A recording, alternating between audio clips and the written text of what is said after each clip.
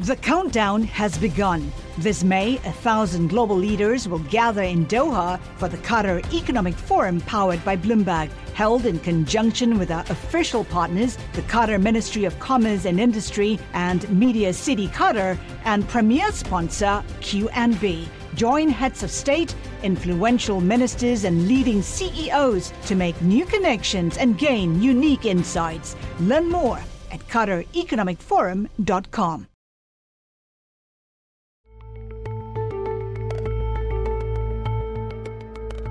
Welcome to Out of Office, the podcast about life and leadership. I'm your host, Malika Kapoor. Every week, I bring you a conversation with a newsmaker speaking at a Bloomberg Live summit. This chat, which we record offstage, is freewheeling and it's informal. We go beyond the headlines and talk about things the newsmakers don't get asked about on stage or even in their offices. Their childhood, aspirations, mentors, first jobs, their education, their high points, setbacks, downtime, what they want for Christmas, family, and love. Because these influences make them who they are and define how they lead. This week, what is great, actually, is when people on the street just come up and say, thank you so much. And I get loads of that. Please keep going, keep battling for the country. Lots of hoots and toots from the taxi community, the black cabs, great group of Brexiteers. I get, quite a few of them give me free cab rides. Yeah, you know who your friends are. Meet Richard Tice, member of European Parliament and one of the most divisive figures in British politics. He started his career as a businessman, a property developer, but he's always had one foot in politics. From 2015, he became increasingly involved in Brexit and is a founder of the pro-Brexit groups Leave Means Leave and Leave.eu. In 2019, he became chairman of the Brexit Party, which was founded by politician Nigel Farage just a year ago. It's a young party, but it's making headlines. It was one of the most remarkable elections this country's ever seen, with both Labour and the Tories having historically abysmal results. In last Thursday's European election, Nigel Farage's new Brexit Party topped the poll with nearly 32... Richard spoke about all things Brexit at the Bloomberg Invest Summit in London. There's nothing worse than a job half done, badly done. So we're going to leave. We want a clean break Brexit that maximises our negotiating position, it minimises the uncertainty, everyone knows where they stand, and we can get on with our lives and get on with adjusting to a post-Brexit world. That's Richard Tice, the politician. My colleague Ed Stapley caught up with him when he came off stage. They chatted about football. He's a Liverpool fan, his passion for property, his school years, and what Richard Tice wants for Christmas. Here's Ed with the so-called bad boy of Brexit. So, Richard Tice, welcome to this Bloomberg Live podcast. Thanks for joining us. Great pleasure. And welcome to Bloomberg's headquarters. Yeah, it's incredible. I mean, I'm a real estate guy and I've never seen a building like it. It's absolutely amazing. First time here?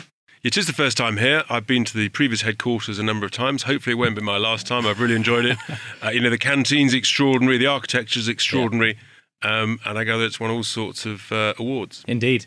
And I guess Mike Bloomberg had a decision to make when choosing where to build his European HQ. And that decision predated Cameron's referendum commitment on Britain's membership of the EU in January 2013. Do you think a company looking to set up a headquarters in Europe today would still 100% go for London? Oh, definitely. You mean a financial services business? For sure. I mean, let's be very clear. The threat to London, and we will have to live with competition in all our business lives. The threat to London is not Frankfurt or Paris. The threat to London is New York and Asia. Your family have been involved in property, I think, for generations. That's right, yeah. So what made you want to continue in that line of work? No, I think, look, I grew up steeped in a family of people who are involved in property. My grandfather, my uncle, my cousin. So, that was the natural place to go. I love it. I love the attraction of buildings, planning them, designing them, creating them. And for me, the pinnacle was when I was chief executive of a London-listed multinational billion-pound company on the edge of the FTSE 250, a business called CLS Holdings. And we were designing new buildings. And here in London, we designed a very large scheme down in Vauxhall, which included 2 50-storey towers. And for me, that was something extraordinary, and they're now underway being built. Yeah, no, fantastic. And so about 30 years in property investment. Any regrets in that time? Look, we all make mistakes in life. The key is to learn from them and try and not make them again, and try and make more good decisions than bad decisions. But the thing, successful people know that you achieve that success by you make a decision and then you monitor it and adjust it. And having got into the world of politics, what I've seen is far too often that actually people in politics and the civil service and too many public services that are actually not prepared to accept when something's gone wrong and quickly change it and adjust it and be open about it, as opposed to trying to cover it up or pretend that it's not going wrong. Mm-hmm. And one thing that interests me from a finance point of view here, you managed to navigate the 2008 financial crisis extremely well. I think you sold a significant amount of the property you had by 2007. Yep. And then bought again at the bottom of the market in 2009. Yep, that's absolutely right. You're very well informed. I'm very impressed. So who were you talking to at the time, and how did you have that edge that other people clearly hadn't seen? To be honest, just gut instinct. Pure gut instinct. Having been involved since, the markets for, the best part of 20 years. I'd seen a recession in the early 90s, and it just felt wrong. Every Tom, Dick and Harry amateur was piling into the residential market and the commercial market in the mid-2000s. The banks were doing some extraordinary things. I mean, you could borrow more than 100% on a commercial property loan from the Scottish banks. And that you just knew in your heart of hearts that was wrong. And people were just bidding ridiculous sums for property. We had a business, we had 100 people. And you know what? It was a private business, and we just felt it was wrong. And so we said, let's do the opposite. Let's take a very early view. We went from 100 people down to 15. We did that in 2005 by outsourcing lots of our house building. All those people were able to get jobs because it was still a booming economy, but we de-risked the business. And so by the time the recession hit, basically the business had a pile of cash and no debt. And, again, that's long-term gut instinct. And yes, I paused for a couple of years, did some advisory work in the debt world. And then in 2009, I got stuck back into corporate bonds, which were completely mispriced in the real estate sector at a time of distress. And then when I joined CLS in 2010, again, the market was still on the floor, but I could see great buying opportunities. And over a 3-year period, we bought over 200 million quid's worth of real estate near the bottom of the market. Okay. I want to talk a bit about your journey to getting where you are now, and a bit about, your upbringing. You grew up in the Midlands and attended the private boarding school Uppingham, where you're now the vice chair. What were your likes and dislikes at school? What were the likes and dislikes? I wasn't great on the academic side. I enjoyed the sporting side. Uppingham was it was a pretty sort of tough school back in the late 70s. If you needed to go to the loo, you had to go outside. So, things have changed a lot. Yeah. But, I've always been more of a, believe it or not, I'm 6'2" now. In those days, I was actually really quite short. Some people used to call me Titch. So I was hooker in the scrum. That was always pretty painful. But no, I got through the school years, went to university to do a very technical degree, but that stood me well in the real estate sector.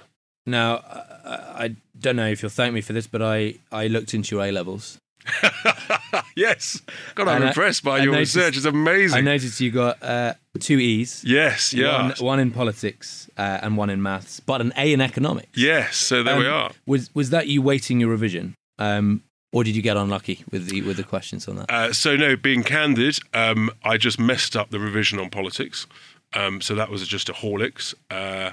My maths teacher and I didn't get on. And I think with maths, like in any subject, you can hit a glass ceiling in something. And for me, just after what were then called O-levels, I discovered a bit later I'd hit the glass ceiling. But economics was what really, I loved it. And in a sense, that interest is what's sort of driven me ever since. And despite the poor exam results in politics, I've always had an interest in it, always loved it, and here we are. Mm-hmm.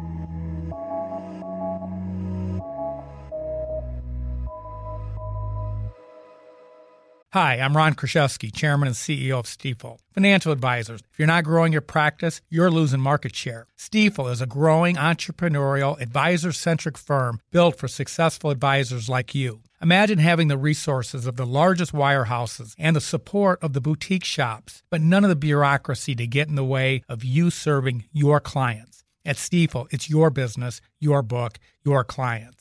I always tell the advisors we're recruiting, I want you to come to Stifel and double or triple your business. Most of them laugh and shake their heads, but I'm serious. Don't take it from me. Take it from Stifel's #1 finish in J.D. Power's 2023 U.S. Financial Advisor Satisfaction Study. So, there's a reason why 148 financial advisors joined Stifel last year. Come join us and find out why Stifel is the firm where success meets success. Visit www.choosestifel.com. Stifel Nicholas and Company Incorporated, member SIPC and NYSE. What was it like growing up in the Tice household? Were you close to your siblings and parents growing up? Yeah, no, we were pretty close. Two of us my brother and I went to the same school, Uppingham. My sister, she was at a day school, and then she went to Gordonston. So yeah, we were pretty close in the holidays. My parents basically were separated from the year dot, so that comes with different sort of challenges. But no, I was very lucky. Many would say I was born with a silver spoon in my mouth.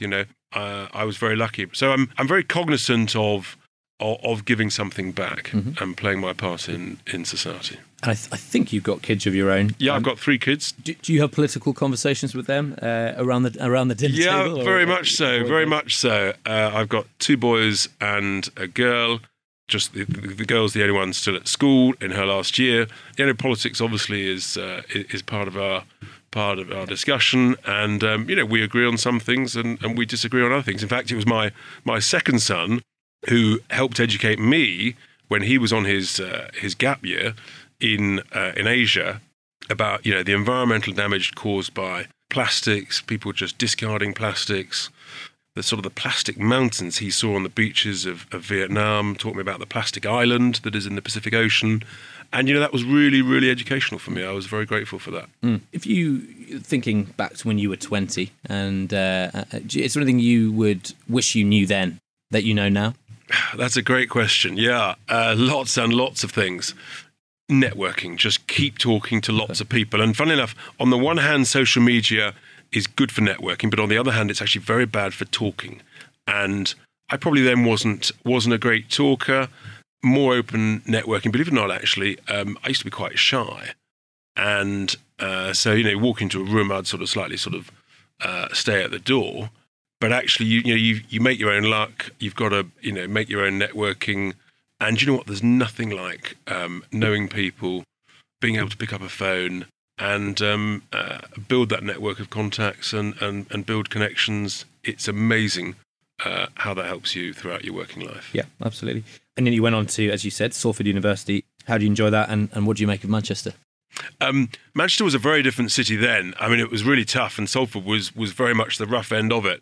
But it was a really diligent technical course I did. Look, to be honest, they used to call me a bit of a southern pufter. And I had a Renault 5 Turbo at the time, so I was known as Dick Turbo. But no, it was great. I didn't play rugby there. I played soccer. We played in the local leagues, and it was really good for me. I'm probably one of the few people that has been to Strangeway Prison. Not once, but twice. I'm pleased to say that was to play football, right, where we played against the inmates. And it won't surprise you to learn, you'll probably be pleased to learn, we always had to play away. Wow, that must have been interesting. So where did you play? I was goalkeeper. Okay, right. And so at Strangeways Prison, to this day, I never forget, I basically fouled an attacker, gave away a penalty, and one of the inmates came up to me and he said, "If you know what's good for you, son, you'll let this in." And you did. And I did. Yeah, right. Okay, very interesting. So then, fast forwarding to where we are now, you've been involved in campaigning, funding and supporting Brexit for many years. You co-founded Leave.eu in 2015. You've been really successful in business and, you've got a lot of charitable causes. Why is it so important to you to be involved in politics now? What draws you to it? I've always been drawn to it. I've always had an interest in it. I like being involved in well-run businesses. And I have a simple expression. If the country was run as well as a well-managed, lean, efficient business, then frankly, we'd all be in a much better place. And I always said to myself, I'd want to do, give or take, 30 years in business and then try and give something back to public life. What have you made of former Prime Minister David Cameron's new book, On the Record? Quite a candid account of his time in office. I haven't actually read it. I'm sort of hoping someone might give it to me for Christmas. Right. Generally, I read books on an iPad, but no, it'd be great if someone gives it to me. I've seen some of the serialisation. I think, obviously, I have to be grateful to Cameron because he gave us the referendum. What I'm not grateful for was his disgraceful involvement in Project Fear. What he should have done as Prime Minister is he should have basically said, look, this is my view. I'm going to say it a couple of times, and then I'm going to act as a presidential-style referee and call out both sides if they talk a load of nonsense. If he'd done that, he would still be Prime Minister. He didn't. He got stuck in the weeds. He chose the wrong side. He was heavily involved in Project Fear, which turned out to be a load of complete nonsense. And the rest is history. So Brexit has divided friends and family throughout the country. Boris Johnson's recently found that. He certainly has. Have your friendships or relationships suffered as a result of Brexit? Have you friends with many Remainers at all? Yes, no, I am. And I would say a sizable chunk of my friends vote. They're what I would call moderate Remain voters. Almost all of them now would actually vote leave on the basis of democracy and how the EU has behaved since. Where I've actually really lost people on a much more sort of the basis of angst and anger is actually in the business community. I mean, the real estate community in London, some people have been absolutely, they've just gone off the chart. So, look, stuff happens. And when you put your head above the parapet, and, most in the business community are not brave enough to do that. But if you put your head above the parapet, the grief, the angst, the vitriol comes over in bucket loads. And you're a big tweeter. I use Twitter, and the abuse is hysterical. It's ridiculous. I don't look at it. My kids do. It upsets them. I'm broad-shouldered. It's the nature of it. What is great, actually, is when people on the street just come up and say, thank you so much. And I get loads of that. Please keep going. Keep battling for the country. Lots of hoots and toots from the taxi community, the black cabs. Great group of Brexiteers. I get, quite a few of them give me free cab rides. Yeah, you know who your friends are. Sounds all right. Outside of business and politics, what do you do for fun? For fun, so over the years, I've played a fair bit of golf. Skiing is my big thing. Mm-hmm. I used to do five-a-side soccer until recently. So I keep calling it soccer. What was the soccer? Soccer, football, So that, but no, skiing is my big thing. I've recently got into cycling and spin classes. I would say I'm sort of moderate at it, stroke a bit of a clueless amateur, but it's great exercise. I love it. Okay, great. And a Liverpool fan as well. Yeah, and good year at the moment. Been a very patient Liverpool fan over many decades since the mid '70s. But this could be our year. Have you got a favourite player? Over the years, Dalglish was sort of probably my hero, but obviously at the moment it has to be Salah. Yes, of course. And finally, how would you describe yourself in 3 words? Goodness me. I'm an optimist. The glass is always half full. It's never half empty. Optimist, optimist, optimist. Optimist, optimist, optimist. Richard Tice, thank you very much. Great to be here. That was Ed Stapley in conversation with Brexit Party Chairman Richard Tice. I hope you enjoyed that chat as much as I did. Our new podcast series, Out of Office, Conversations About Life and Leadership, launches on January 16th. And you'll be able to catch all the episodes on the Bloomberg terminal, on our website, Bloomberg.com, on Apple Podcasts, or on Spotify. We are also on Twitter, where our handle is simply @podcasts. We'd love it if you could take a minute to rate and review our show, so please do that if you can. And I really hope you'll join us again for more candid, informal conversations with newsmakers. This episode was produced by Laura Carlson. I'm Malika Kapoor. You can find me at This Is Malika on Twitter. Thank you for listening.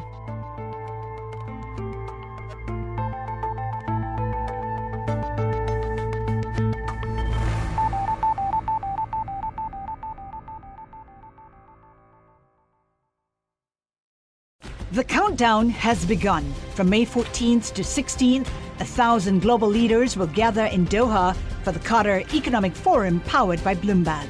Join heads of state, influential ministers, and leading CEOs to make new connections, gain unique insights, and uncover valuable opportunities in one of the world's most rapidly rising regions.